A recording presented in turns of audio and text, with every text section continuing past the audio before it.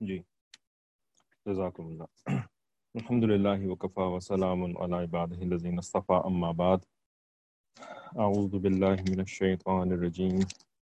بسم اللہ الرحمن الرحیم. والذین لا يدعون مع اللہ الہا آخر ولا يقتلون النفس التي حرم اللہ الا بالحق ولا يزنون ومن يفعل ذلك يلقى أثاما يضاعف له العذاب يوم القيامة ويخلد فيه مهانا إلا من تاب وآمن وعمل عملا صالحا فأولئك يبدل الله سيئاتهم حسنات وكان الله غفورا رحيما ومن تاب وعمل صالحا فإنه يتوب إلى الله متابا. سبحان ربك رب العزة عما يصفون وسلام على المرسلين والحمد لله رب العالمين. اللهم صل على سيدنا محمد وعلى آل سيدنا محمد وبارك وسلم. اللهم أرنا الحق حقا وارزقنا اتباعه وأرنا الباطل باطلا وارزقنا اجتنابه ربنا زدنا علما. تو سورۃ الفرقان کی یہ آخری آیات چل رہی ہیں ہماری اس کلاس میں عباد الرحمن سے متعلق، جس میں اللہ تعالیٰ نے اپنے خاص بندوں کی صفات بیان فرمائی ہیں کہ یہ ایسے ایسے ہوتے ہیں. ٹھیک ہے، یہ نہیں بیان فرمایا یہاں پر کہ یہ ایسے ایسے کیسے بنتے ہیں. بننے کا پروسیس یعنی بتایا. ٹھیک ہے، یہاں پر اینڈ رزلٹ بتایا ہے، پروڈکٹ بتائیے. پروڈکٹ مینوفیکچر کیسی ہوتی ہے وہ ایک الگ تفصیل ہوتی ہے نا. ٹھیک ہے، مینوفیکچرنگ پروسیس تو الگ ہوتا ہے نا کہ جی پروڈکٹ بنی کیسے. یہاں پر تو پروڈکٹ کی خصوصیات بیان فرما رہے ہیں، گویا کہ اللہ تعالیٰ ایڈورٹائز کر رہے ہیں کہ دیکھو یہ میرے ہوتے ہیں بندے. ٹھیک ہے، مقبول ہوتے ہیں یہ میری بارگاہ کے اندر. اگر تم نے بھی مقبول ہونا ہے تو تم بھی ایسے بن جاؤ. صحیح ہے، ایسے بن جاؤ. تو یہاں پر صرف اینڈ رزلٹ بتایا جا رہا ہے، تو ان کی تفصیلات اللہ تعالیٰ نے کھولی کہ میرے بندے ایسے ہوتے ہیں وعباد الرحمن الذین یمشون علی الارض ہونا، کہ یہ زندگی ایسی گزارتے ہیں زمین کے اوپر کہ عاجزی کے ساتھ، انکساری کے ساتھ، جھک کر کے رہتے ہیں. وَإِذَا خَاطَبَهُمُ الْجَاهِلُونَ قَالُوا سَلَامًا، اور جب جاہل لوگ ان کے ساتھ برا معاملہ کرتے ہیں یا جہالت والے لوگ، تو یہ برائی کو بڑھاتے نہیں ہیں بلکہ برائی کو گھٹاتے ہیں، کم کرتے ہیں. ٹھیک ہے، یعنی دو بدو جواب نہیں دیتے، دو بدو جواب نہیں دیتے. جب دو بدو جواب نہیں دیں گے تو آٹومیٹیکلی یہ برائی جو ہے وہ بڑھنے کی بجائے وہیں تک رہ جائے گی جہاں تک اس جاہل آدمی نے کری تھی. ٹھیک ہے، لیکن اگر خود بھی جواب دیں گے تو پھر یہ بڑھ جائے گی نا، ڈبل ہو جائے گی کم از کم. تو یہ گھٹاتے ہیں برائی کو، یہ بڑھاتے نہیں ہیں برائی کو. والذین یبیتون لربہم سجدا وقیاما، اور اپنے رب کے ساتھ ان کا راتوں کو عبادتوں والا معاملہ رہتا ہے، یعنی نفلی عبادتیں یہ دن رات کرتے ہیں. اللہ تعالیٰ کی اطاعت میں ہی ان کے شب و روز گزرتے ہیں. ٹھیک ہے، تو اس کی تفصیل پڑھ چکے ہیں. اور ان سب کچھ کرنے کے باوجود اتنی اچھی زندگی گزارنا، اتنا جو ہے وہ امن و آتشی کا خالی درس نہیں دینا بلکہ امن و آتشی والی زندگی گزارنا اور عبادتوں والی زندگی گزارنا، اس کے باوجود یہ اللہ تعالیٰ سے ڈرتے رہتے ہیں کہ اللہ تعالیٰ بے نیاز ہے، اس کو ہماری ضرورت نہیں ہے. ٹھیک ہے نا، بے شک اللہ تعالیٰ ہماری قدر ضرور کرتا ہے لیکن اس کو کوئی مجبور نہیں کر سکتا ہماری قدر کرنے کے لیے یا ہمیں جنت میں ڈالنے کے لیے. تو اس وجہ سے یہ ہر وقت اللہ تعالیٰ کی ناراضگی سے، عذاب سے ڈرتے رہتے ہیں. اور اس عذاب کی جو سب سے بڑی صورت ہے وہ جہنم کے اندر ڈال دیا جانا ہے. تو اس وجہ سے یہ جہنم سے ڈرتے رہتے ہیں، یعنی کرتے بھی رہتے ہیں اور ڈرتے بھی رہتے ہیں. لیکن ڈرتے بھی رہتے ہیں اور کرتے بھی رہتے ہیں. ٹھیک ہے نا، جو خالی ڈرنے والا بندہ ہوتا ہے نا تو وہ مایوسی کا شکار ہو جاتا ہے، وہ کرنا ہی چھوڑ دیتا ہے مایوسی کی وجہ سے، کیونکہ مایوسی کے جذبات تو شیطان کی طرف سے ہوتے ہیں. تو شیطان اس کو ایسا ڈراتا ہے کہ کرنا ہی چھوڑ دیتا ہے یہ. ٹھیک ہے نا، تو یہاں پر وہ ان لوگوں کی بات نہیں ہو رہی جو کہ مایوسی میں جا کر کے کرنا ہی چھوڑ دیتے ہیں، بلکہ یہ وہ لوگ ہیں جو کہ اللہ کی خشیت کی وجہ سے ڈرتے ہیں نا. تو اس وجہ سے ان کا ڈرنا جو ہے ان کے کرنے کے راستے میں حائل نہیں ہوتا. ٹھیک ہے نا، زیادہ کرتے ہیں، ڈرتے ہیں، اور زیادہ کرتے ہیں، اور زیادہ ڈرتے ہیں، تو ان کا یعنی یہ الگ ہی ایکویشن ہے. ٹھیک ہے. انہا ساعت مستقر و مقامہ، تو ان کو جو ہے جہنم کے بارے میں نا علم بھی حاصل ہوتا ہے. یعنی یہ جاہل لوگ نہیں ہوتے، بے علم لوگ نہیں ہوتے. ہاں ان کو سائنس اینڈ ٹیکنالوجی ضروری نہیں ہے کہ آئے نہ آئے. سائنس اینڈ ٹیکنالوجی اور بایولوجی اور کیمسٹری اور ڈاکٹری اور لا اور یہ ساری چیزیں بے شک ان کو نہ آئے، لیکن ان کو قرآن کا علم ہوتا ہے. اللہ کا قرآن، اس میں کیا لکھا ہوا ہے، اس کے اندر اللہ تعالیٰ ہمیں کس چیز کا شوق دلا رہے ہیں، جنت، تو ان کو جنت کے بارے میں پتا ہوتا ہے. ان کو جہنم جس کا اللہ تعالیٰ خوف دلا رہے ہیں، جہنم کا پتا ہوتا ہے کہ وہ کتنی بری جگہ ہے. ٹھیک ہے. یعنی یہ لوگ کم از کم قرآن سے جڑے ہوئے ہوتے ہیں. ٹھیک ہے. اور قرآن کی تفسیر حدیث مبارکہ ہے، تو حدیث مبارکہ سے بھی ان کا جتنا ضرورت کی حد تک تعلق مسلمان کا ہونا چاہیے، ان کا حدیث مبارکہ سے بھی تعلق ہوتا ہے. جبھی تو ان کو جہنم کے بارے میں تفصیلات کا پتہ لگا رہتا ہے، رائٹ؟ ورنہ تو ان کو کیسے پتہ چلے گا جہنم کے بارے میں. والذین اذا انفقوا لم یسرفوا ولم یقتروا وکان بین ذلک قواما، اور یہ لوگ اپنے معاشی معاملات میں بھی، معاشر یعنی جس کو یعنی اکانومی کہتے ہیں. ٹھیک ہے. تو اکنومیکلی بھی یہ لوگ درمیانی راستے کے اوپر چلتے ہیں، نہ بہت زیادہ فضول خرچی یعنی نہ فضول خرچی کرتے ہیں اور نہ جو ہے یہ بخل کرتے ہیں، بلکہ استقامت کے ساتھ درمیانی راستے کے اوپر چلتے ہیں. استقامت کے ساتھ قوام ہوتے ہیں یہ. ٹھیک ہے. قائم رہتے ہیں درمیانی راستے کے اوپر. والذین لا يدعون مع اللہ الہا آخر، اور اللہ تعالیٰ کے علاوہ کسی دوسرے معبود کو نہیں پکارتے. ٹھیک ہے. الہا آخر، تو اس کے بارے میں کافی بات ہم پہلے بھی کر چکے ہیں، لیکن ایک اور ضروری بات یعنی ایک اور ریپیٹیشن سمجھ لیں کہ یہ نا یہ ہمارے یہاں بہت سارے ایسے دیندار لوگ پائے جاتے ہیں جو کہ مشائخ اور علماء کرام سے ہٹ کر کے دیندار بنے. ٹھیک ہے. جو کہ اپنی کتابی علم کی بنیاد پر دیندار بن گئے ہیں. صحیح ہے. تو اب جب یہ لوگ کتابیں پڑھ کر کے جو دیندار بنے ہیں اور انہوں نے صحبتی علم حاصل نہیں کیا، ٹھیک ہے نا، انہوں نے مشائخ کی صحبت اختیار نہیں کری، اپنے آپ کو مشائخ کے سپرد نہیں کیا، رائٹ، یعنی ان کی دل سازی نہیں ہوئی ہے، زیادہ سے زیادہ ان کی ذہن سازی ہوئی ہے. ٹھیک ہے. تو اب جو ہے نا یہ کتابیں پڑھ کر کے نا پھر ان کا دماغ میں کچھ ایسی چیزیں آ گئی ہیں جو کہ یعنی صحیح دین کے مطابق نہیں تھی. تو اب ایسے لوگ نے نا یعنی جیسا بھی اپنا نظریہ بنایا، تو جب ان سے آگے لوگوں نے ان سے دین سیکھا، ٹھیک ہے نا، ان سے جن لوگوں نے دین سیکھا نا، تو ان کا معاملہ ان سے بھی زیادہ خراب. ٹھیک ہے نا. کیونکہ اگر استاد جو ہے وہ غلط راستے کے اوپر چل پڑے، تو اب اس کے جو شاگرد ہوں گے تو وہ اس غلط راستے کے اوپر مزید آگے بڑھیں گے. ٹھیک ہے. تو اب جو ہے نا جو ان کے طلباء ہیں نا، جو ان سے متاثر لوگ ہیں، تو وہ لوگ جو ہے نا اور بھی زیادہ پھر. ٹھیک ہے. تو اب نا انہوں نے کیا ایک نعرہ لگانا شروع کر دیا. نعرہ بیسیکلی یہ نعرہ ہی ہے، حقیقت میں تو یہ ہوتا نہیں ہے، لیکن یہ نعرہ ہے کہ اللہ سے مانگو اور کسی سے نہ مانگو، ہے نا. اللہ سے مانگو اور کسی سے نہ مانگو. ٹھیک ہے نا. اللہ سے مدد مانگو، اللہ کسی سے مدد نہ مانگو. ٹھیک ہے نا. اب یہ ایک کتابی نعرہ ہے، اس کی حقیقت جو ہے نا، نہ تو دین میں ہے ایسا کہ کسی سے نہ مانگو، اور نہ یہ خود اس کے اوپر عمل کر پاتے ہیں، یہ خود بھی اس کے اوپر عمل نہیں کر پاتے. تو کیا اسی وجہ سے یہ عاجز نا نعرے کا لفظ استعمال کر رہا ہے. جیسے کہ آج سے 40 سال پہلے پاکستان کے اندر جو ہے نا ایک وزیر اعظم صاحب آئے تھے، تو انہوں نے اپنا انتخابی نعرہ لگایا تھا کہ ہر ایک کو روٹی، کپڑا اور مکان دیں گے اگر آپ ہمیں ووٹ دے دیں. آپ ہمیں ووٹ دے کر کے حکومت میں لے آئیں، ہم ہر ایک کو روٹی، کپڑا اور مکان دیں گے. اب جب وہ آ گئے حکومت میں، تو روٹی، کپڑا اور مکان انہوں نے کسی کو نہیں دینا تھا.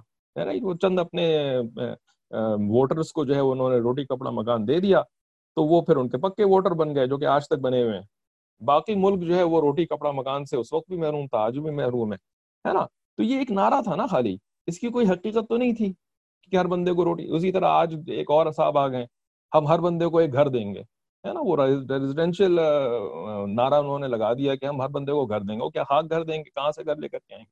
رائٹ. کہاں سے جو ہے وہ جن بحرانوں کے اندر ہم اپنے گناہوں کی وجہ سے پھنسے ہوئے ہیں، تو گناہوں سے تو آپ نے توبہ کرنے کا کوئی اثرات ہی نظر نہیں آتے، بلکہ الٹا اور نئے نئے گناہ ایجاد کرتے چلے جا رہے ہیں روزانہ، ہے نا. کبھی مندر بنا دیا تو کبھی گردوارہ بنا دیا تو کبھی کچھ کر دیا تو کبھی کچھ کر دیا. ٹھیک ہے نا. تو کیا خاک کے گھر دیں گے کسی کو؟ ٹھیک ہے نا. تو یہ صرف نعرے ہوتے ہیں خالی، ان کی حقیقت کوئی نہیں ہوتی ہے. اسی طریقے سے یہ بھی جو ہے نا کتابی دین والوں کا نعرہ لگ گیا کہ جی اللہ سے مانگو، کسی سے نہ مانگو. نہ تو انہوں نے خود اس کے اوپر عمل کرنا ہے، کیونکہ جب ضرورت پڑے گی تو وہ مانگیں گے لوگوں سے. ایسے کیسے ہو سکتا ہے وہ کہ لوگوں سے نہ مانگے؟ ٹھیک ہے. تو بس یہ نعرے ہوتے ہیں. تو اب ان لوگوں نے کیا نعرے لگانا شروع کر دیا؟ یہ بھائی کسی سے مدد نہیں لینی چاہیے، کسی سے نہیں مانگنا چاہیے، کسی سے نہیں کرنا ہے، اور خود تو اس کے اوپر عمل کرتے نہیں ہو. دوسروں کو جو ہے نا ان کی زندگی خراب کرتے پھرتے ہو، دوسروں کی زندگی خراب کرتے پھرتے ہو، ہے نا. دوسروں کو جو ہے وہ علماء سے بدگمان کرتے پھرتے ہو، جو علماء کہتے ہیں کہ بھائی ضرورت کے وقت آپ مانگ سکتے ہیں. ٹھیک ہے نا. اس کی تفصیل ہے اس کے اندر کہ آپ کے دل کے اندر نیت کیا ہے. ماشاء اللہ ہمارے ایک بہت ہی نوجوان ساتھی ہیں جو کہ یوتھ کلاس کے اندر فقہ پڑھا رہے ہیں. ٹھیک ہے. ہفتے کو جو ہماری کلاس ہوتی ہے، تو ماشاء اللہ مدرسے کے طالب علم میں دور حدیث کے سال میں پڑھ رہے ہیں. تو ماشاء اللہ اچھے سے انہوں نے سمجھایا، جو ان کے اساتذہ نے ان کو سمجھایا تھا، بچوں کو سمجھایا کہ ما تحت الاسباب ما فوق الاسباب، یہ دو الگ الگ چیزیں ہوتی ہیں. ٹھیک ہے نا. ما فوق الاسباب یعنی اسباب کے اوپر، وہ کون سی چیز ہے؟ ما فوق الاسباب اللہ تعالیٰ ہے. اللہ تعالیٰ اسباب سے بلند ہیں. ٹھیک ہے نا. تو اللہ تعالیٰ مسبب الاسباب ہیں، یعنی اسباب کی جو جو جو پیدا کرنے والے ہیں اور اسباب میں جو تاثیر ڈالنے والے ہیں، وہ اللہ تعالیٰ کی ذات ہے. ٹھیک ہے. تو ما فوق الاسباب تو اللہ تعالیٰ ہے، لیکن ما تحت الاسباب، تحت کہتے ہیں نیچے کو، تو اسباب کے نیچے رہتے ہوئے آپ دنیاوی معاملات کر سکتے ہیں. رائٹ. کسی سے بھی مدد مانگ سکتے ہیں، کسی سے بھی جو ہے وہ اپنے لیے کچھ کہہ سکتے ہیں. ٹھیک ہے نا. سفارش بھی مانگ سکتے ہیں آپ کہ میری طرف سے آگے کچھ سفارش کر دیجئے گا. ٹھیک ہے نا. یہ بھی نعرے ہیں نا کہ یہ سفارش جو ہے وہ حرام ہے، اور یہ حرام ہے، وہ حرام ہے. بھئی آپ کو تفصیل پتہ ہی نہیں کسی چیز کی، ایسی خواہ چیزوں کو حرام کرتے پھرتے ہیں. بھئی ایک مسلمان کے لیے سفارش کر دینا اس کی دین اور دنیا کی خیر خواہی کی خاطر، یہ تو پسندیدہ چیز ہے، یہ تو ثواب والی چیز ہے. رائٹ. اپنے یعنی کسی کا حق مار کر کے کسی دوسرے کو اپنے کسی ذاتی نفع کی خاطر، ٹھیک ہے نا، دنیاوی نفع کی خاطر کسی کی سفارش کرنا، کسی دوسرے کا حق مار کر کے، یہ گناہ ہے.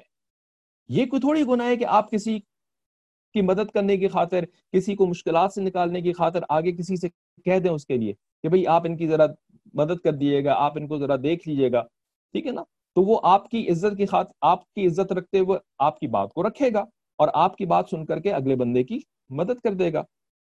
تو یہ والی سفارش حرام نہیں ہے، یہ تو محمود ہے، یہ تو پسندیدہ سفارش ہے. ٹھیک ہے. لیکن وہی جو کتاب پڑھ کر کے اپنا دین بنا لیتے ہیں، تو ان کے یہ تفصیلات سمجھ میں نہیں آتی ہیں، ان کو یہ فرق سمجھ میں نہیں آتا ہے. تو اس طرح سے نا پھر وہ دوسروں کے بھی نظریات خراب کرتے پھرتے ہیں. ٹھیک ہے. تو ما تحت الاسباب، اسباب کے نیچے آپ مانگ سکتے ہیں، مدد مانگ سکتے ہیں، ہیلپ مانگ سکتے ہیں، اپنے مشکلات سے نکلنے کے لیے آپ مشورے مانگ سکتے ہیں، آپ گائیڈنس مانگ سکتے ہیں، بلکہ مانگنا چاہیے، مانگنا ضروری بھی ہو جاتا ہے کچھ معاملات کے اندر. ٹھیک ہے نا. لیکن وہ کتابی علم والے جو ہے نا، وہ ان کا دماغ خراب ہوتا ہے بیسیکلی، خالی کتاب پڑھ کر کے، یا اپنے جیسے جو استاد ہوتے ہیں ان سے دین سیکھ کر کے نا، وہ کہتے ہیں نہیں ہم تو اللہ سے مانگیں گے، ہم تو اللہ سے مانگیں گے. وہ اللہ سے مانگنا جو ہے وہ تھوڑے دن میں ختم ہو جاتا ہے، وہ کیونکہ جب مصیبت زیادہ پڑتی ہے تو پھر وہ بندے کے پاس جانا پڑ جاتا ہے پھر اس کے بعد، ہے نا. تو اس طرح کے جو لوگ ہیں نا، ان سے پھر بہت زیادہ بچ کر کے رہنا چاہیے کہ وہ خواہ مخواہ جو ہے نا وہ ہمارا دین بھی خراب کرتے ہیں، اور ہمارے جو اپنے مشائخ کے ساتھ جو اچھا گمان ہونا چاہیے کہ یہ ہمیں صحیح دین سکھا رہے ہیں. ٹھیک ہے. ان لوگوں کی باتیں سن کر کے نا مشائخ سے بھی بدگمان ہو جاتے کہ یہ تو مولوی لوگ جو ہے نا یہ تو یعنی توکل کی تعلیم ہی نہیں دیتے ہیں، یہ تو جو ہے وہ اللہ کا در دکھانے کے بجائے جو ہے بندوں کا در دکھاتے رہتے ہیں۔ بالکل ہی جو ہے نا بےہودہ قسم کی یہ بات ہوتی ہے، اس کے اندر کوئی حقیقت نہیں ہوتی ہے اس کے اندر۔ تو ہمارا دین بھی خراب، ہمارا گمان بھی خراب، اور پھر ہم دوسروں کا بھی دین خراب کرتے ہیں اور اپنی دنیا بھی خراب کرتے ہیں، دنیاوی معاملات کے اندر بھی نقصان اٹھاتے ہیں خواہ مخواہ، نہ اس سے کوئی ثواب مل رہا ہوتا ہے، نہ اس سے کوئی جو ہے وہ آخرت کا فائدہ ہو رہا ہوتا ہے، خواہ مخواہ میں جو ہے وہ اپنی دنیا خراب کر رہے ہوتے ہیں، ہے نا۔ تو سنت کا طریقہ ہے نا، سنت کو سمجھنے کی ضرورت پڑتی ہے۔ یہ تو بہت تفصیلی علم ہے کہ سنت طریقہ کیا ہے کام کرنے کا، اس کو تو پھر صحبت میں آ کر کے سیکھنا پڑتا ہے، اس کے بغیر نہیں یہ سمجھ میں آتا کتابیں پڑھ کر کے، ٹھیک ہے۔ تو الذین لا يدعون مع اللہ الہا آخر، کسی کو خدا سمجھ کر کے، الہ سمجھ کر کے نہیں پکارتے ہیں، یعنی ما فوق الاسباب کے طور پر کسی کو نہیں پکارتے ہیں، کیونکہ فوق الاسباب جو ہے وہ صرف اللہ تعالیٰ کی ذات ہے، ٹھیک ہے۔ اپنے جیسے کہ ہمارے ان ساتھی نے مثال بھی تھی ماشاءاللہ، بہت ہی پیاری مثال دی کہ ڈاکٹر سے جا کر کے اگر آپ کہہ رہے ہیں کہ آپ مجھے علاج کر کے ٹھیک کر دیجئے، ٹھیک ہے نا، مجھے علاج کر کے ٹھیک کر دیجئے، صحیح ہے۔ اب وہ اس کی اگر کہنے کی نیت یہ ہے کہ بھائی آپ جو ہے نا مجھے ٹھیک کرنے کے لیے جو میری سرجری کرنی ہے، مجھے دوائیں دینی ہے، آپ یہ سب کر دیجئے، تو ایسا کہنے میں کوئی حرج نہیں ہے۔ لیکن اگر وہ یہ نیت دل میں کرے کہ بھائی شفا بھی ڈاکٹر کے ہاتھ میں ہے، تو پھر یہ غلط ہے، کیونکہ شفا ڈاکٹر کے ہاتھ میں نہیں ہے، شفا اللہ تعالیٰ کے ہاتھ میں ہے، ٹھیک ہے۔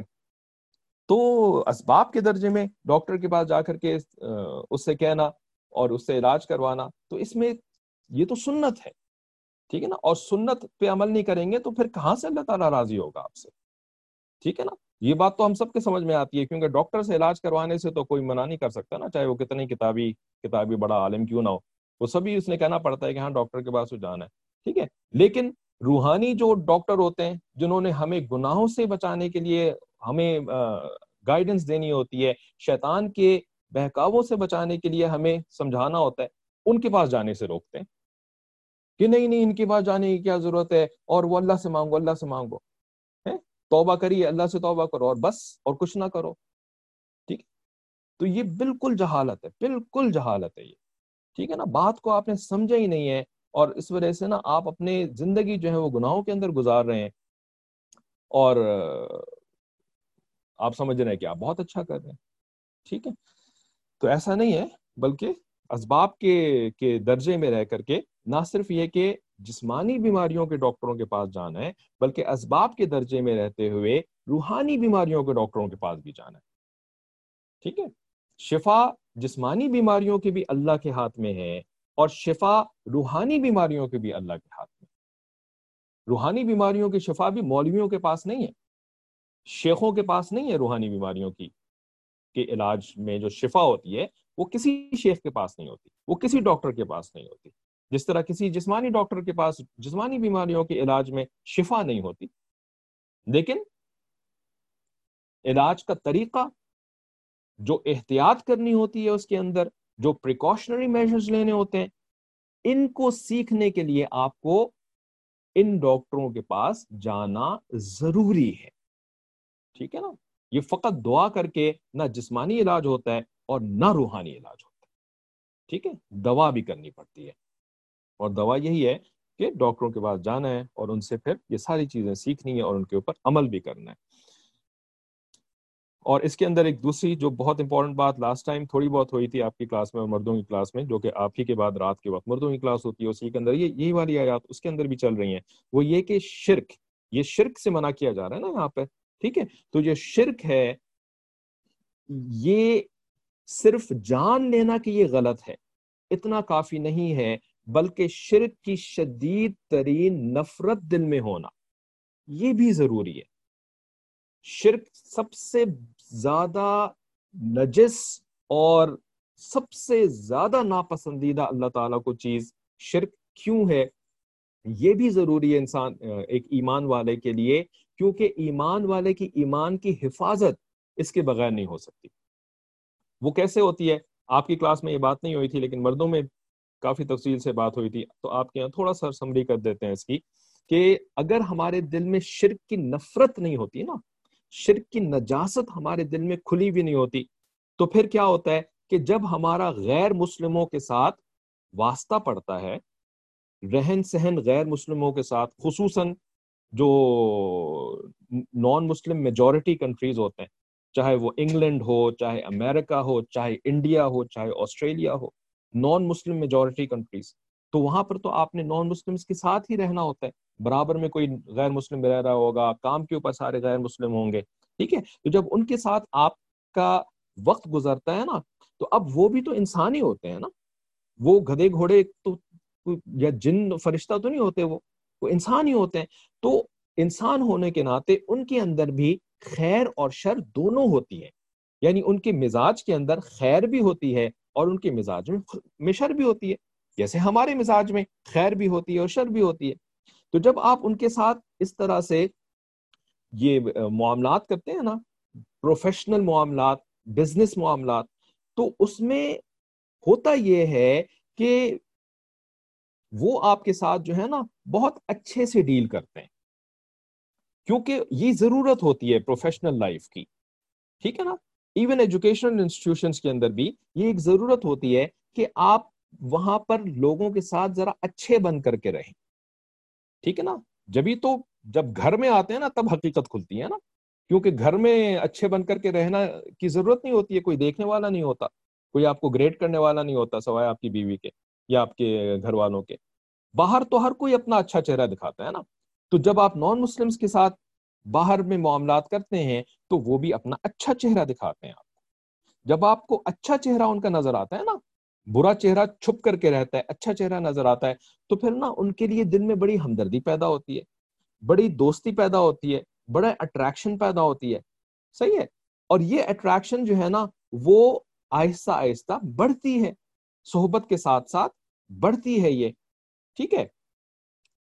اگر آپ کے دل میں شرک کی شدید نفرت نہ بیٹھی ہوئی ہو تو کیا ہوتا ہے؟ چلیں آپ سے پوچھتے ہیں، بے شک ٹائم اس کے اندر تھوڑا اور لگ جائے گا، آپ بتائیں کہ اگر آپ کے دل میں شرک کی نفرت نہ بیٹھی ہوئی ہو تو کیا ہوتا ہے پھر جب غیر مسلموں کے ساتھ آپ رہتے ہیں اور ان کا اچھا چہرہ آپ کے سامنے آتا ہے تو پھر کیا نتیجہ نکلتا ہے اس کا؟ جی، کیا نتیجہ نکلتا ہے اس کا پھر؟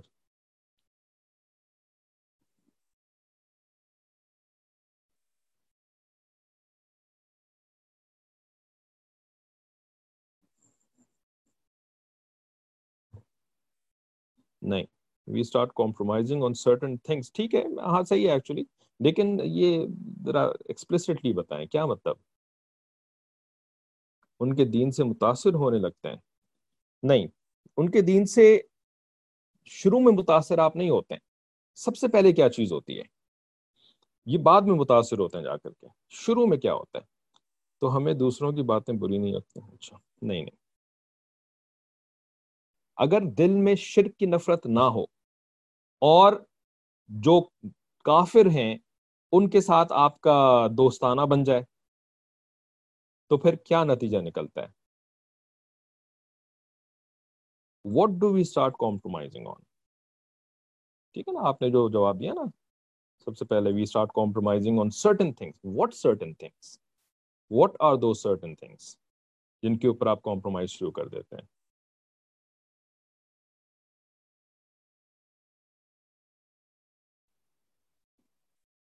Compromising on our then, what is آور دین نا، ذرا تفصیل بتائیں نا، یہ اتنا ان کی ایونٹس ایکسپٹ کرنا شروع کر دیتے ہیں، ان کے ایونٹس ایکسپٹ کرنا شروع کر دیتے ہیں، یہ بھی بعد میں ہوتا ہے، ایونٹس تو عمل ہے نا ان کے عملوں میں آپ شریک ہونا شروع ہو جاتے ہیں، یہ تو بعد میں ہوتا ہے، پہلے کیا ہوتا ہے؟ سب سے پہلے کیا ہوتا ہے؟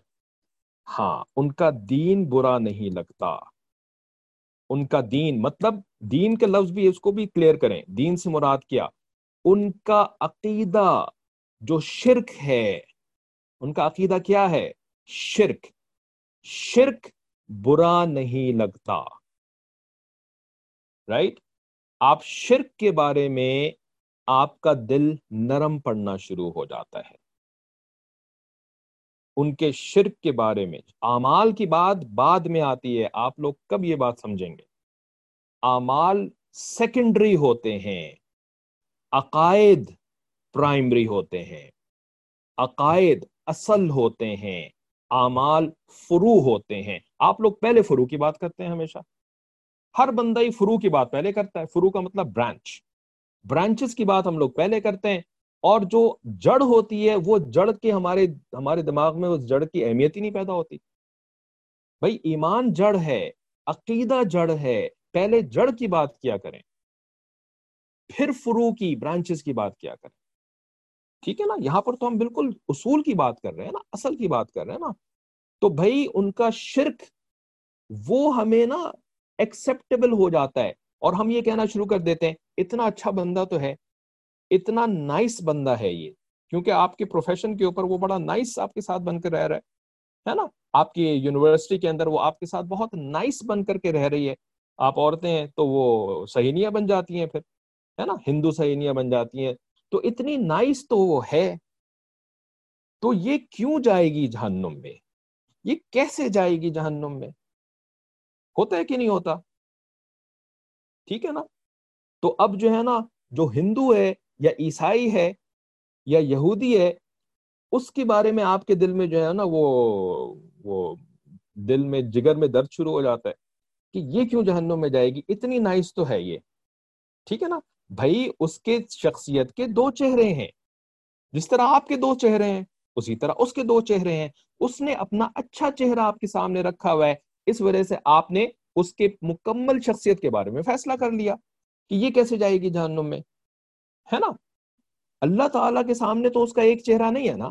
اللہ تعالیٰ کے سامنے تو اس کا مکمل چہرہ ہے. اس کا دوسرا رخ بھی اللہ تعالیٰ دیکھ رہے ہیں جو کہ آپ نہیں دیکھ رہے. ٹھیک ہے.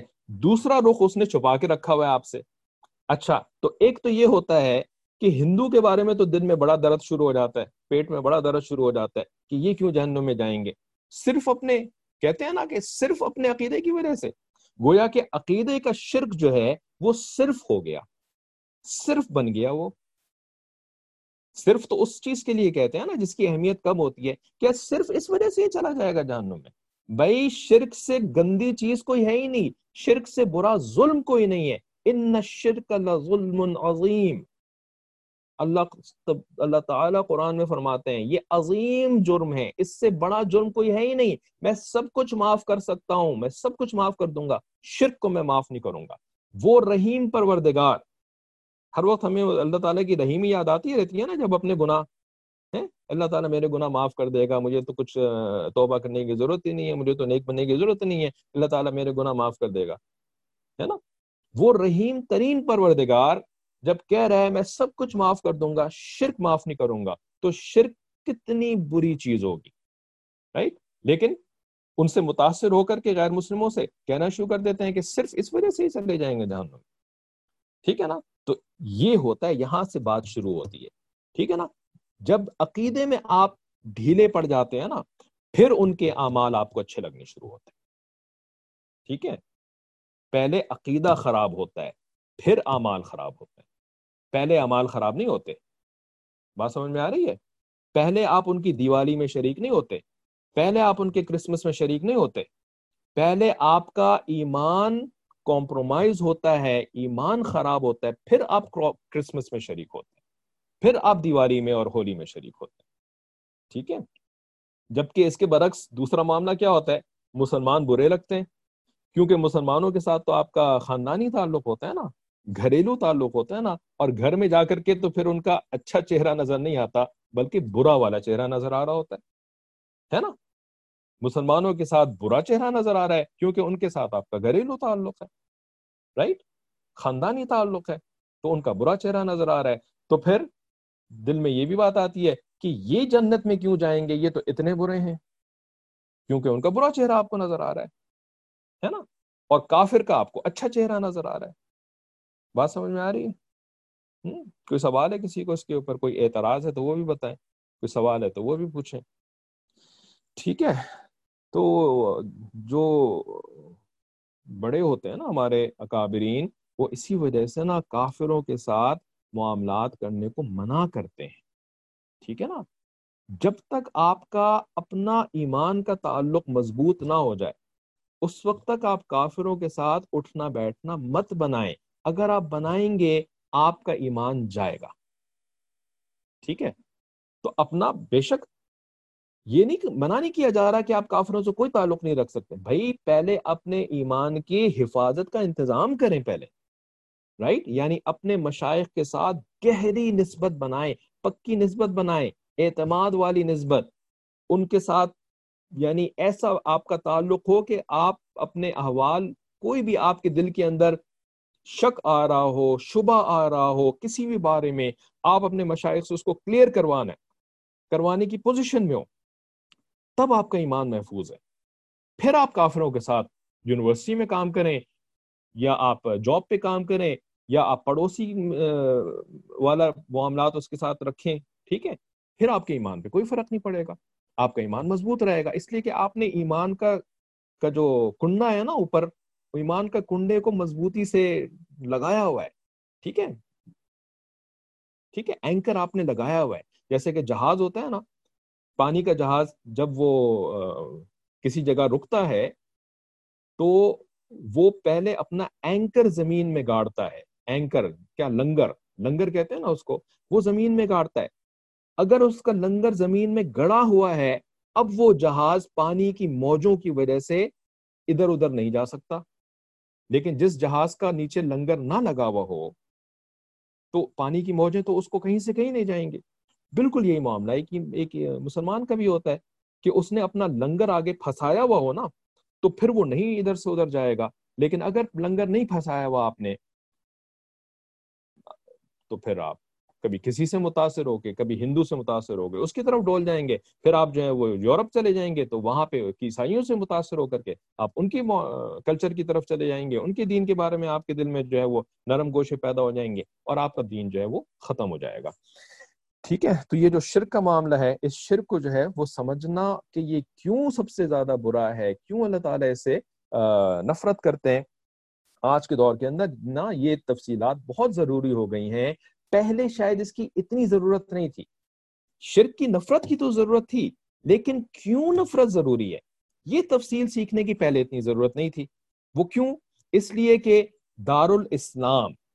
دارالاسلام میں جو غیر مسلم رہتے تھے نا وہ دب کر کے رہتے تھے، وہ مسلمانوں کے اوپر چڑھ کے نہیں رہتے تھے، کیونکہ خلافت مسلمانوں کے پاس تھی، بادشاہت مسلمانوں کے پاس تھی، ٹھیک ہے؟ تو اس وجہ سے نا وہ ہمارے اوپر اثر نہیں کرتے تھے بلکہ ہمارا کلچر ان کے اوپر اثر کرتا تھا، رائٹ؟ جو مسلمانوں کا لباس ہوتا تھا غیر مسلم بھی وہی لباس پہننا پسند کرتے تھے، رائٹ؟ مسلمانوں کی زبان غیر مسلم سیکھنا پسند کرتے تھے، مسلمانوں کے اداروں میں غیر مسلم جو ہے وہ اپنے بچوں کو بھیجنا پسند کرتے تھے، تو ہم غالب تھے وہ مغلوب تھے، لیکن اب ہم مغلوب ہیں وہ غالب ہیں، اس وجہ سے ہمارا عقیدہ مضبوط رہنا، یہ اس کے لیے ہمیں اور تفصیلات کی ضرورت ہے تاکہ ہمارا ذہن بالکل کلیئر رہے اپنے دین کے بارے میں، ٹھیک ہے؟ تو اس کے جو وجوہات تھی نا کہ جی کیوں شرک جو ہے وہ اللہ تعالیٰ معاف نہیں فرمائیں گے، یہ وجوہات ہم نے بچوں کی کلاس کے اندر بیان کرنی تھی، ٹھیک ہے؟ تو ابھی تو اس میں نہیں پڑھ رہا ہوں، لیکن اگر آپ میں سے کسی نے یاد دلایا تو ایک ساتھی نے وہ کلاس جو ہے وہ مجھے بھیجی تھی کہ جی اس کلاس کے اندر آپ نے اس ٹاپک کے اوپر بات کری تھی، تو اس کو میں دیکھ کر کے کہ ہاں وہی والی کلاس ہے واقعی جس کے اندر اس ٹاپک پہ بات کری تھی، اگر وہی نکلی تو پھر آپ کو انشاءاللہ فارورڈ کر دیں گے تاکہ آپ خود بھی اس کو سنیں اور اپنے بچوں کو بھی اس طریقے سے سمجھائیں کہ شرک جو ہے نا وہ کیوں ناقابل برداشت گناہ کیوں ہے شرک، ٹھیک ہے؟ ولا یقتلون النفس التي حرم اللہ الا بالحق ولا یزنون، پھر قتل کے بارے میں فرمایا ہے کہ یہ لوگ جو ہیں وہ قتل نہیں کرتے کسی بھی جان کو الا بالحق، اس کے بارے میں کافی ساری بات ہو چکی تھی پچھلی کلاس میں، اس کو میں ریپیٹ نہیں کروں گا۔ ولا یزنون، اور یہ زنا نہیں کرتے ہیں، ٹھیک ہے نا؟ تو اب جو معارف و مسائل کے اندر حضرت نے اس کی تفصیل لکھی ہے نا، تو اس میں زنا اور قتل کیوں برے ہیں اور کیسے، یہ ساری تفصیلات نہیں لکھی ہیں، بلکہ وہاں پر توبہ کے بارے میں بات شروع کر دی ہے جو کہ آگے آ رہی ہے. ٹھیک ہے، وَمَن يَفْعَلْ ذَلِكَ يَلْقَ أَثَامًا يُضَاعَفْ لَهُ العذاب یوم القیامت یخلد فیہ مہانا الا من تاب وآمن وعمل صالحا. تو توبہ کے اوپر زیادہ تفصیل لکھی ہوئی ہے. تو اس وجہ سے نا یہ عاجز جو ہے وہ ایک بات قتل اور زنا کے بارے میں کر کے پھر آگے بڑھے گا. صحیح ہے. وہ یہ ہے کہ جی جیسے کہ ہم دیندار لوگ ہیں ماشاءاللہ، اللہ کا احسان ہے، ٹھیک ہے کہ بھئی ذرا ایک معاشرے کے اندر پھر بھی شریف قسم کے لوگ ہوتے ہیں جو قتل وتل جو ہے وہ نہیں کرتے ہیں، اللہ ماشاء اللہ کسی کا اللہ نہ کرے کوئی ایسا بیک گراؤنڈ ہو کہ اس نے بندے مارے ہوئے ہوں تو وہ اور بات ہے. لیکن عمومی طور پر اس کلاس میں جو لوگ آ رہے ہیں وہ قتل نہیں کرتے. ٹھیک ہے نا. تو پھر کیا واقعی ہم میں سے کوئی بھی کبھی اس گناہ میں انوالو نہیں ہوتا؟ نہیں. ایون جو معاشرے میں شریف کہلانے والے لوگ ہوتے ہیں نا اور جو دیندار بھی ہوتے ہیں، کبھی ان سے بھی یہ قتل کا معاملہ ہو جاتا ہے. وہ کیسے ہوتا ہے؟ وہ ہوتا ہے ابورشن کے ذریعے سے. ٹھیک ہے کہ ابورشن کو قتل نہیں سمجھتے تو ابورشن کروا دیتے ہیں. ٹھیک ہے نا. کسی بھی وجہ سے کہ بھئی وہ الٹرا ساؤنڈ کے ذریعے سے یہ پتا چل گیا کہ جی لڑکی ہے، ٹھیک ہے نا، تو اب وہ لڑکی نہیں چاہیے بھائی، تو اب اس کو ابورٹ کروا دیا. ٹھیک ہے. تو یہ قتل ہے. ٹھیک ہے نا. شریعت نے اتنی اجازت دی ہے کہ اگر کچھ جینوئن ریزنز ہوں جو کہ شریعت میں ڈیفائنڈ ہیں، کیا کیا جینوئن ریزنز ہوتے ہیں. ٹھیک ہے نا. شریعت میں جینوئن ریزنز کی پوری لسٹ ہے کہ کیا کیا جینوئن ریزنز ہیں ابورٹ کروانے کے. لیکن فیٹس کو ابورٹ کروانے کی جو اجازت ہے یا فتویٰ جو ہے وہ ہے 120 دن ہونے سے پہلے تک. ٹھیک ہے نا. یعنی بچے کی جو انسیپشن ہوئی ہے اس کے 120 دن تک اگر جینوئن ریزنز ہوں تو ابورٹ کروا سکتے ہیں. اور وہ جینوئن ریزنز کیا ہوں گے وہ مفتی بتائے گا. مفتی کے سامنے پورے حالات رکھنے ہوں گے کہ بھئی ایسا ایسا معاملہ ہے، یہ ہے، جیسے ماں کی زندگی کو خطرہ ہو. ٹھیک ہے نا. یہ جیسے ایک جینوئن ریزن مثال کے طور پر، باقی تفصیل میں ابھی نہیں جاؤں گا میں. ٹھیک ہے. وہ ویسے میرا ایریا بھی نہیں ہے، یہ تو مفتی صاحب کا کام ہے. ٹھیک ہے. تو اگر جینوئن ریزنز ہوں تو 120 دن سے پہلے ابورٹ کروا سکتے ہیں. لیکن 120 دن جب ہو جائیں تو روح پڑ جاتی ہے اور اس کے بعد جینوئن ریزن سے بھی ابورٹ نہیں کروا سکتے. یعنی جو جینوئن ریزنز تھے نا پہلے، وہ اگر ہو اور 120 دن گزر جائیں پھر وہ بھی نہیں کروا سکتے. اگر کروائیں گے تو وہ قتل ہوگا. ٹھیک ہے. تو یہاں پر جس قتل کے یعنی جو قتل ہے نا حرام، ٹھیک ہے، اور گناہ کبیرہ ہے، ٹھیک ہے نا، اور ایک جان کو قتل کر دینا جو ہے وہ پوری انسانیت کو قتل کر دینا ہے. ٹھیک ہے نا. تو پھر وہ ساری چیزیں اپلائی ہو جاتی ہیں اس کے اندر. ٹھیک ہے. تو شریف لوگ جو ہوتے ہیں نا وہ ویسے تو قتل نہیں کرتے کسی کو، ادھر گولی مار دی ادھر خنجر مار دیا، بلکہ وہ ابورشن کے ذریعے سے قتل کرتے ہیں.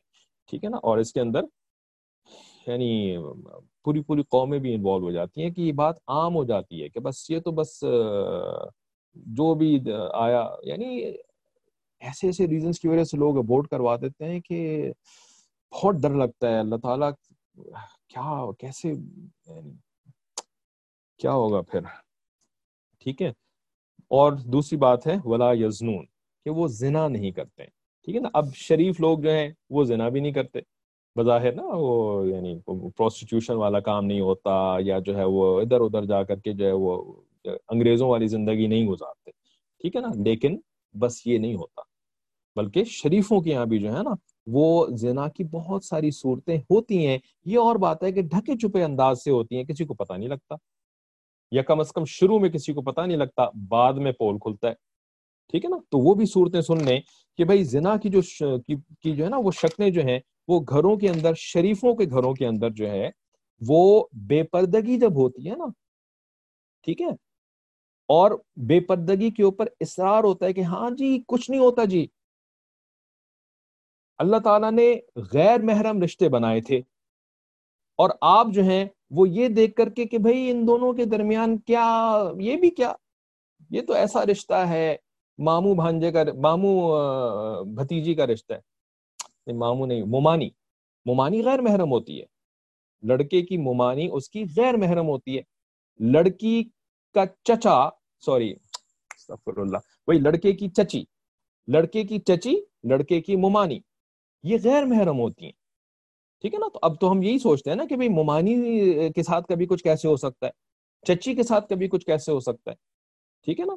لیکن اگر ہم اس چیز جس کو کہ اللہ تعالیٰ نے حرام قرار دیا ہے، بے پردگی، اگر ہم دیندار ہوتے ہوئے اللہ تعالیٰ کے اس حکم کی اہمیت کو کم کرنے کی کوشش کریں گے، ختم کرنے کی کوشش کریں گے، تو وہی اللہ تعالیٰ دلوں کے اندر اٹریکشنز پیدا کر دیتا ہے، ٹھیک ہے نا. اللہ ہی ہے نا جو دلوں کے درمیان نفرتیں بھی ہمارے گناہوں کی وجہ سے، دلوں میں نفرت بھی اللہ تعالیٰ پیدا کرتا ہے، اور دلوں میں محبتیں بھی اللہ تعالیٰ پیدا کرتا ہے، چاہتے بھی اللہ تعالیٰ پیدا کرتا ہے. یہ دل جو ہے نا، یہ ہمارے قابو میں نہیں ہے.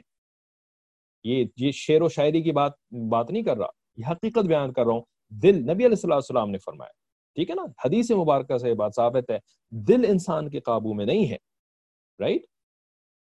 عقل ہمارے قابو میں ہے، عقل کے اوپر اختیار دیا اللہ نے، دل پہ اختیار نہیں دیا. تو دل کے اندر جو جذبات پیدا ہوتے ہیں نا، یہ یا تو اللہ تعالیٰ کی طرف سے انعام ہوتے ہیں، یا اللہ تعالیٰ کی طرف سے سزا ہوتے ہیں.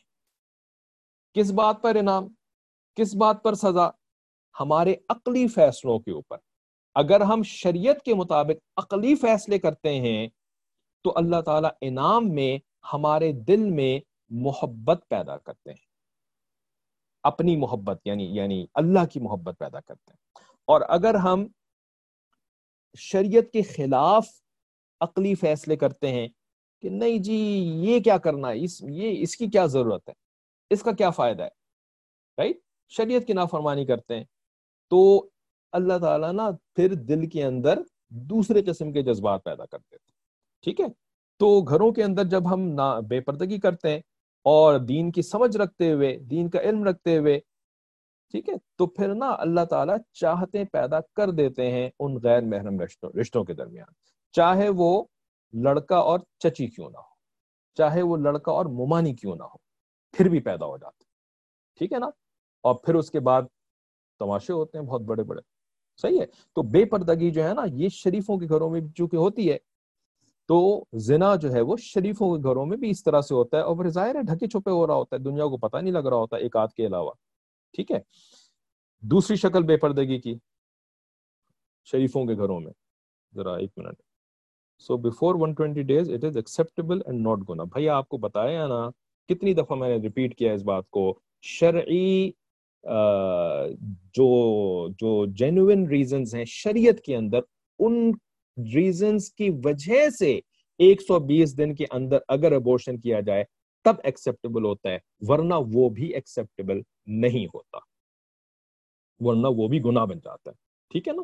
تو ان ریزنز کو جو ہے وہ پھر آپ کو ڈیفائن کرنا ہوتا ہے، یعنی ڈسکرائب کرنا ہوتا ہے مفتی صاحب کے پاس. مفتی صاحب یہ بات بتاتے ہیں کہ جی آپ کے کیس کے اندر ابورشن جائز ہے کہ ابورشن جائز نہیں ہے. ٹھیک ہے، یہ بات ہو گئی کلیئر کہ نہیں ہو گئی کلیئر؟ آپ کے سوال کا جواب کلیئر ہوا آپ کو؟ بالکل کلیئر ہونا چاہیے. میں یہ نہیں کہہ رہا ہوں کہ 120 دن سے پہلے کوئی بھی ابورٹ کروا سکتا ہے، نہیں نہیں نہیں، ٹھیک ہے.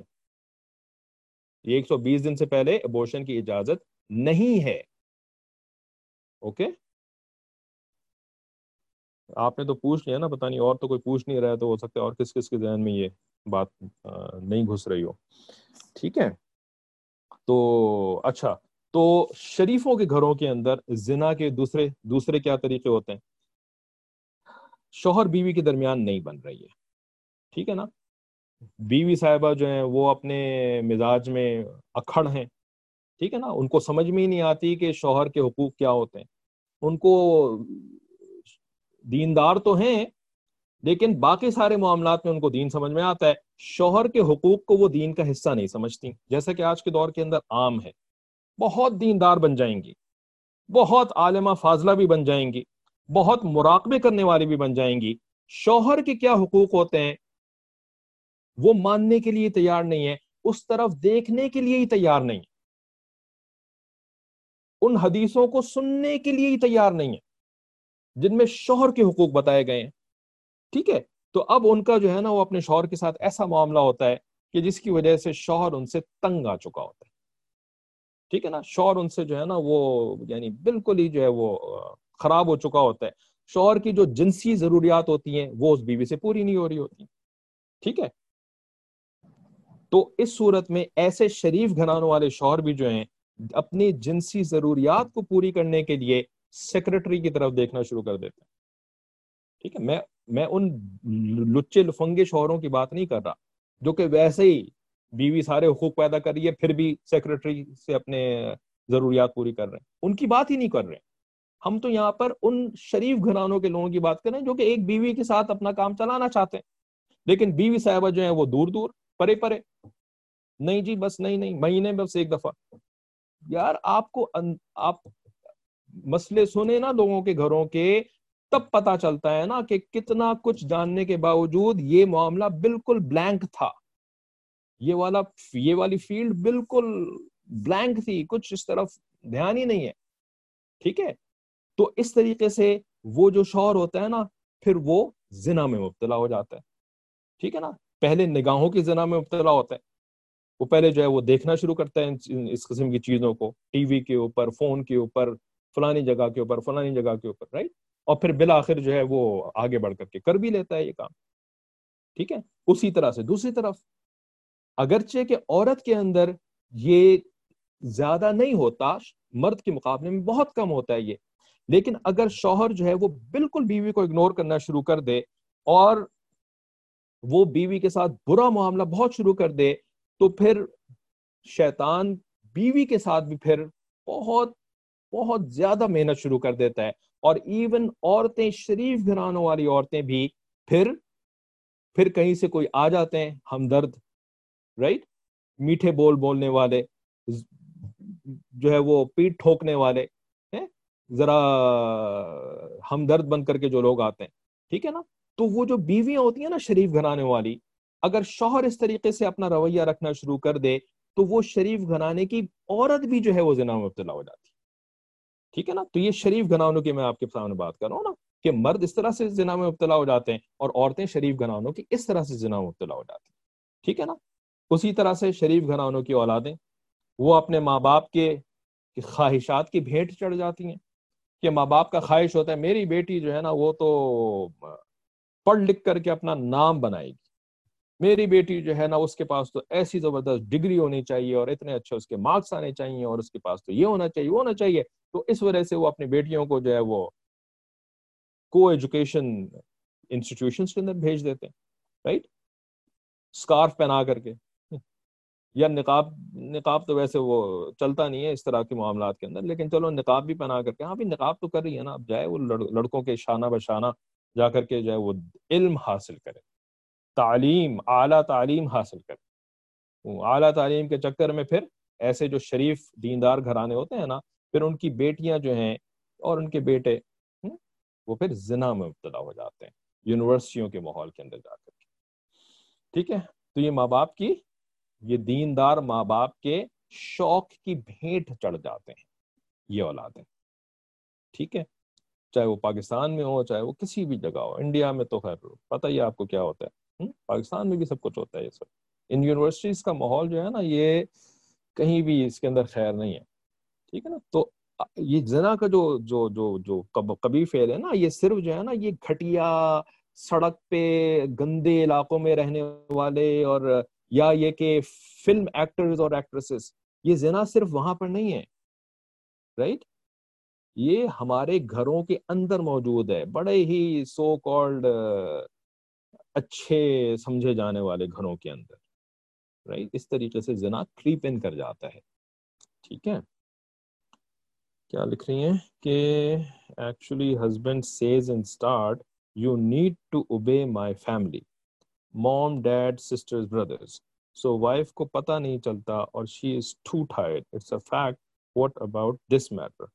یہ الگ میٹر ہے، یہ میٹر بھی ہوتا ہے گھروں کے اندر، ٹھیک ہے نا، کہ شادی کر کے بیوی کو لے کر کے آتے ہیں اور پھر اس کو اپنے پورے خاندان کا غلام بنا کر کے رکھتے ہیں، ٹھیک ہے، اور وہ جو ہے وہ تھک تھک کر کے اپنے سسرال والوں کے ساتھ جو وہ کرتی ہے.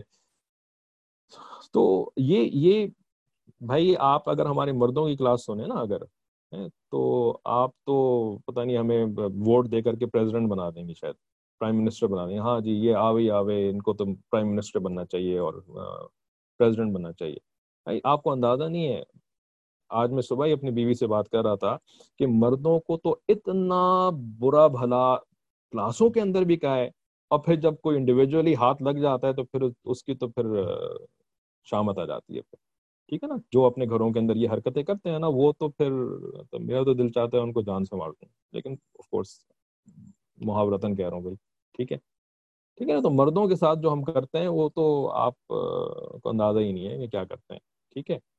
تو جو یہ کر رہے ہیں جو لوگ نا، پھر وہ کیا کرتے ہیں، ظاہر ہے ان کی اپنی زندگی خراب ہوتی ہے، بہت خراب ہوتی ہے، ٹھیک ہے نا. ان کی اولادیں برباد ہو جاتی ہیں، ان کی اولادیں بچپن میں دیکھ رہی ہوتی ہیں ساری باتیں، اور جب وہ بڑی ہوتی ہیں تو پھر وہ ماں کے ساتھ ہوتی ہیں، پھر جو ہے نا پھر وہ یہ سائیکل ریورس ہو جاتا ہے، ٹھیک ہے نا. جب اولادیں چھوٹی تھی نا تو یہ ہسبینڈ صاحب اور سسرال والے جو ہیں وہ چڑھے ہوئے ہوتے ہیں، ٹھیک ہے، اور جب اولادیں بڑی ہو جاتی ہیں تو پھر یہ بیوی کے دن ہوتے ہیں، ہے نا. پھر وہ ماں صاحبہ جو ہے نا وہ ان کو تگنی کا ناچ نچاتی ہیں، ساس صاحبہ کو بھی اور سسر صاحبہ کو بھی، اور یعنی یہ پھر نا ایک سائیکل آف وائلنس، ایک سائیکل آف ایول جو ہے نا وہی خاندانوں میں چلتا رہتا ہے، ٹھیک ہے نا. تو اب ان خاندانوں کے اندر، ان گھرانوں کے اندر نا پھر نیکیاں تو پروان نہیں چڑھی ہوتی نا، پھر بس گناہ در گناہ در گناہ، ٹھیک ہے نا. تو جو بھی مرد یہ کرتا ہے تو وہ اپنی آخرت خراب کر رہا ہوتا ہے، اپنی دنیا بھی خراب کر رہا ہوتا ہے، ٹھیک ہے نا. لیکن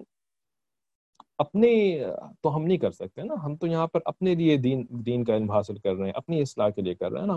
تو اس وجہ سے دنیا کے اندر تو ایسے ایسے تماشے ہیں کہ آپ نے جو سنے ہوں گے ان کا آپ کو اندازہ ہوگا، اور ہمارے پاس تو بہت سارے یعنی ہر قسم کے لوگ آ کر کے بتاتے ہیں چیزیں، پھر ہمارے اپنے بڑوں نے ہمیں بہت ساری چیزیں بتائی ہیں جو کہ ہم نے خود ڈائریکٹلی نہیں ایکسپیرینس کریں، لیکن ہمارے مشائخ نے ایکسپیرینس کری ہیں. تو آپ دوسروں کی تو پھر وہی بات ہوتی ہے کہ جی آپ کس کس کو ٹھیک کریں گے، ٹھیک ہے. تو بس ان دی اینڈ یہی ہوتا ہے کہ بھائی اپنے آپ کو تو ٹھیک کرو نا یار، خبر میں تو میں نے اکیلے ہی جانا ہے نا، اور قیامت کے دن جو میرا حساب ہونا ہے تو میرا اکیلے حساب ہونا ہے. تو میں اپنے آپ کو ٹھیک کر لوں تو جنت میں اللہ تعالیٰ میری سارے مسئلوں کو حل فرما دیں گے، سارے میری جو ہے نا وہ خواہشات پوری ہو جائیں گی. باقی جو کرتا ہے جو وہ اپنا حساب خود دے گا. بہرحال ابھی تو ہم نے زنا کے ٹاپک کے اوپر بات کری تھی، تو وہ چند صورتیں جو ہیں وہ سامنے بیان کری ہیں. اگر ہم میں سے کسی کا واسطہ ان میں سے کسی بھی صورت کے ساتھ پڑ رہا ہے تو ہمیں سوچنا چاہیے کہ بھائی یہ خالی چھوٹی موٹے مسئلے نہیں ہوتے کہ آپ نے جو ہے وہ بس اپنی مرضی چلا رہے ہیں اور دوسرے بندے کو اگنور کر رہے ہیں اور بس یہاں تک بات ختم ہو جائے گی، بلکہ یہ بات بہت بڑھتی ہے، اور شیطان جو ہے نا پھر وہ ایکسپلوئٹ کرتا ہے اور پھر بڑے بڑے گناہ کرواتا ہے، زنا جیسے گناہ کرواتا ہے شیطان، ٹھیک ہے. اور اولادوں کے ساتھ جو ہے وہ بھی احسان کا معاملہ کریں، رحم کا معاملہ کریں، ان کو جو ہے وہ گناہوں کے سمندر میں ایسے ہی نہ پھینک دیں، یا تو ان کا بہت مضبوط لنگر قائم کرنے کے لیے کہ اللہ والوں کے ساتھ مضبوط ترین ان کا یعنی تعلق بن جائے، اس کے لیے اللہ تعالیٰ سے بہت مانگیں اور اسباب کے درجے میں کوششیں کریں کہ ہماری اولادوں کا بہت مضبوط تعلق جو ہے نا وہ بن جائے، اور پھر ان کو اعلیٰ تعلیم کے لیے بھیجیں. لیکن ان میں بھی اعلیٰ تعلیم کے لیے بھیجنا بھی نا اس میں بھی خیال رکھیں کہ اللہ تعالیٰ نے کمانا، گھر چلانا یہ مرد کی ذمہ داری لگائی، گھر کے اخراجات چلانا، گھر چلانا سے مراد کچن چلانا نہیں، گھر کے اخراجات چلانا یہ مرد کی ذمہ داری لگائی ہے. تو مرد کو یعنی اپنے بیٹے کو اعلیٰ تعلیم کے لیے بھیجیں گے تو چونکہ اللہ نے اس کی ذمہ داری لگائی ہے کمانا اور کھلانا اور گھر کا خرچہ چلانا، تو اللہ تعالیٰ کی پھر حفاظت بھی رہے گی کیونکہ آپ اللہ کے حکم کے مطابق کام کر رہے ہیں. لیکن بیٹی کی، عورت کی اللہ تعالیٰ نے ذمہ داری نہیں لگائی ہے، نہیں بنایا ہے اللہ تعالیٰ نے عورت کو اس کام کے لیے. کہ وہ خرچہ چلائے، کہ وہ جو ہے وہ مردوں کے شانہ بشانہ جاب پہ کام کرے اور بزنس چلائے، نہیں لگائی اللہ تعالیٰ نے ذمہ داری. ٹھیک ہے، تو اگر آپ اپنے بیٹی کو چند اسلامی کورسز پڑھا دیا، یہ کر دیا وہ کر دیا، اور اس کے بعد آپ نے پھر وہی بھیج دیا اٹھا کر کے، اس قسم کے ماحول کے اندر اللہ تعالیٰ کی حفاظت نہیں ہوگی، اس بچی کی حفاظت نہیں ہوگی. یہ مت سمجھیں کہ اللہ حفاظت کرنے والا ہے، اللہ تعالیٰ ماننے والوں کی حفاظت کرنے والا ہے. جو نہیں ماننے والے ہوتے ان کی حفاظت نہیں ہوتی. ٹھیک ہے نا، ان سے حفاظت کو اٹھا لیا جاتا ہے. جو نافرمانی کرنے والے لوگ ہوتے ہیں، جو اپنی چلانے والے لوگ ہوتے ہیں، ان سے اللہ کی حفاظت اٹھ جاتی ہے. ٹھیک ہے، تو جس سے اللہ کی حفاظت اٹھ جاتی ہے نا، پھر وہ بڑے بڑے گناہوں کے اندر انوالو ہو جاتا ہے. زنا کا گناہ یا کسی اور طریقے کا گناہ، ضروری کو تھوڑی ہے خالی زنا کے ذریعے سے اس کو سزا دی جا رہی ہو، کسی اور طریقے سے بھی سزا تو ہوتی ہے نا. ٹھیک ہے نا، بہت ساری صورتیں ہیں اس کی، اس سزا کی. ٹھیک ہے نا، تو اصول یہ ہے کہ اللہ تعالیٰ کی مانے، پھر اللہ تعالیٰ کی حفاظت کی امید رکھے. یہ نہیں کہ میں تو کروں گی نافرمانی اور اللہ حفاظت کرنے والا ہے. بھائی ایسا نہیں ہوتا.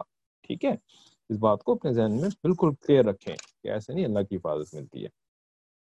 اچھا، تھوڑا سا پڑھ لیتے ہیں. ویسے تو آپ کی کلاس میں ٹائم تو ایسے ہو گیا، بس پڑھ کے انشاءاللہ باقی تفصیل آگے اس کو ایکسپلین کر لیں گے. 8ویں اور 9ویں صفت کم از کم معارف و مسائل سے ہم کچھ کور کر لیں. تو فرماتے ہیں کہ 8ویں اور 9ویں صفت لا یقتلون النفس التی، تو یہ عملی گناہوں میں سے بڑے بڑے اور سخت گناہوں کا بیان ہے کہ اللہ کے مقبول بندے ان کے پاس نہیں جاتے، کسی کو ناحق قتل نہیں کرتے اور زنا کے پاس نہیں جاتے. یہ تین عقیدہ اور عمل کے بڑے گناہ بیان فرمانے کے بعد، دیکھیں پہلے عقیدہ کیونکہ وہ اصل ہے، وہ جڑ ہے، اور پھر عمل. ٹھیک ہے نا، کیونکہ وہ برانچ ہے، وہ فروع میں سے ہے، تو ان کو بعد میں بیان کیا عمل کے گناہوں کو. اس کے بعد آیت میں ارشاد ہے وَمَن يَفْعَلْ ذَلِكَ يَلْقَ أَثَامًا، یعنی جو شخص ان مذکورہ گناہوں کا مرتکب ہوگا وہ اس کی سزا پائے گا. ابو عبیدہ نے اس جگہ لفظ اسام کی تفسیر سزائے گناہ سے کی ہے، اور بعض مفسرین نے فرمایا کہ اسام جہنم کی ایک وادی کا نام ہے جو سخت و شدید عذابوں سے پر ہے. جیسے کہ ویل ہے نا، ویل لکل ہمزہ، تو ویل کی بھی تفسیر ایک یہی ہے کہ وہ جہنم کی ایک وادی کا نام ہے. ٹھیک ہے، اسی طرح اسام بھی ایک وادی کا نام ہے. بعض روایات حدیث بھی اس کی شہادت میں لکھی ہیں، تفسیر مظہری کے اندر سے حضرت نے یہاں پر کوٹ کیا ہے. چلیں پھر یہاں پر ہم کلاس کو روکتے ہیں تاکہ آپ کی فقہی کلاس شروع ہو سکے، اور باقی آگے پڑھیں گے انشاءاللہ. ٹھیک ہے، السلام علیکم ورحمۃ اللہ وبرکاتہ.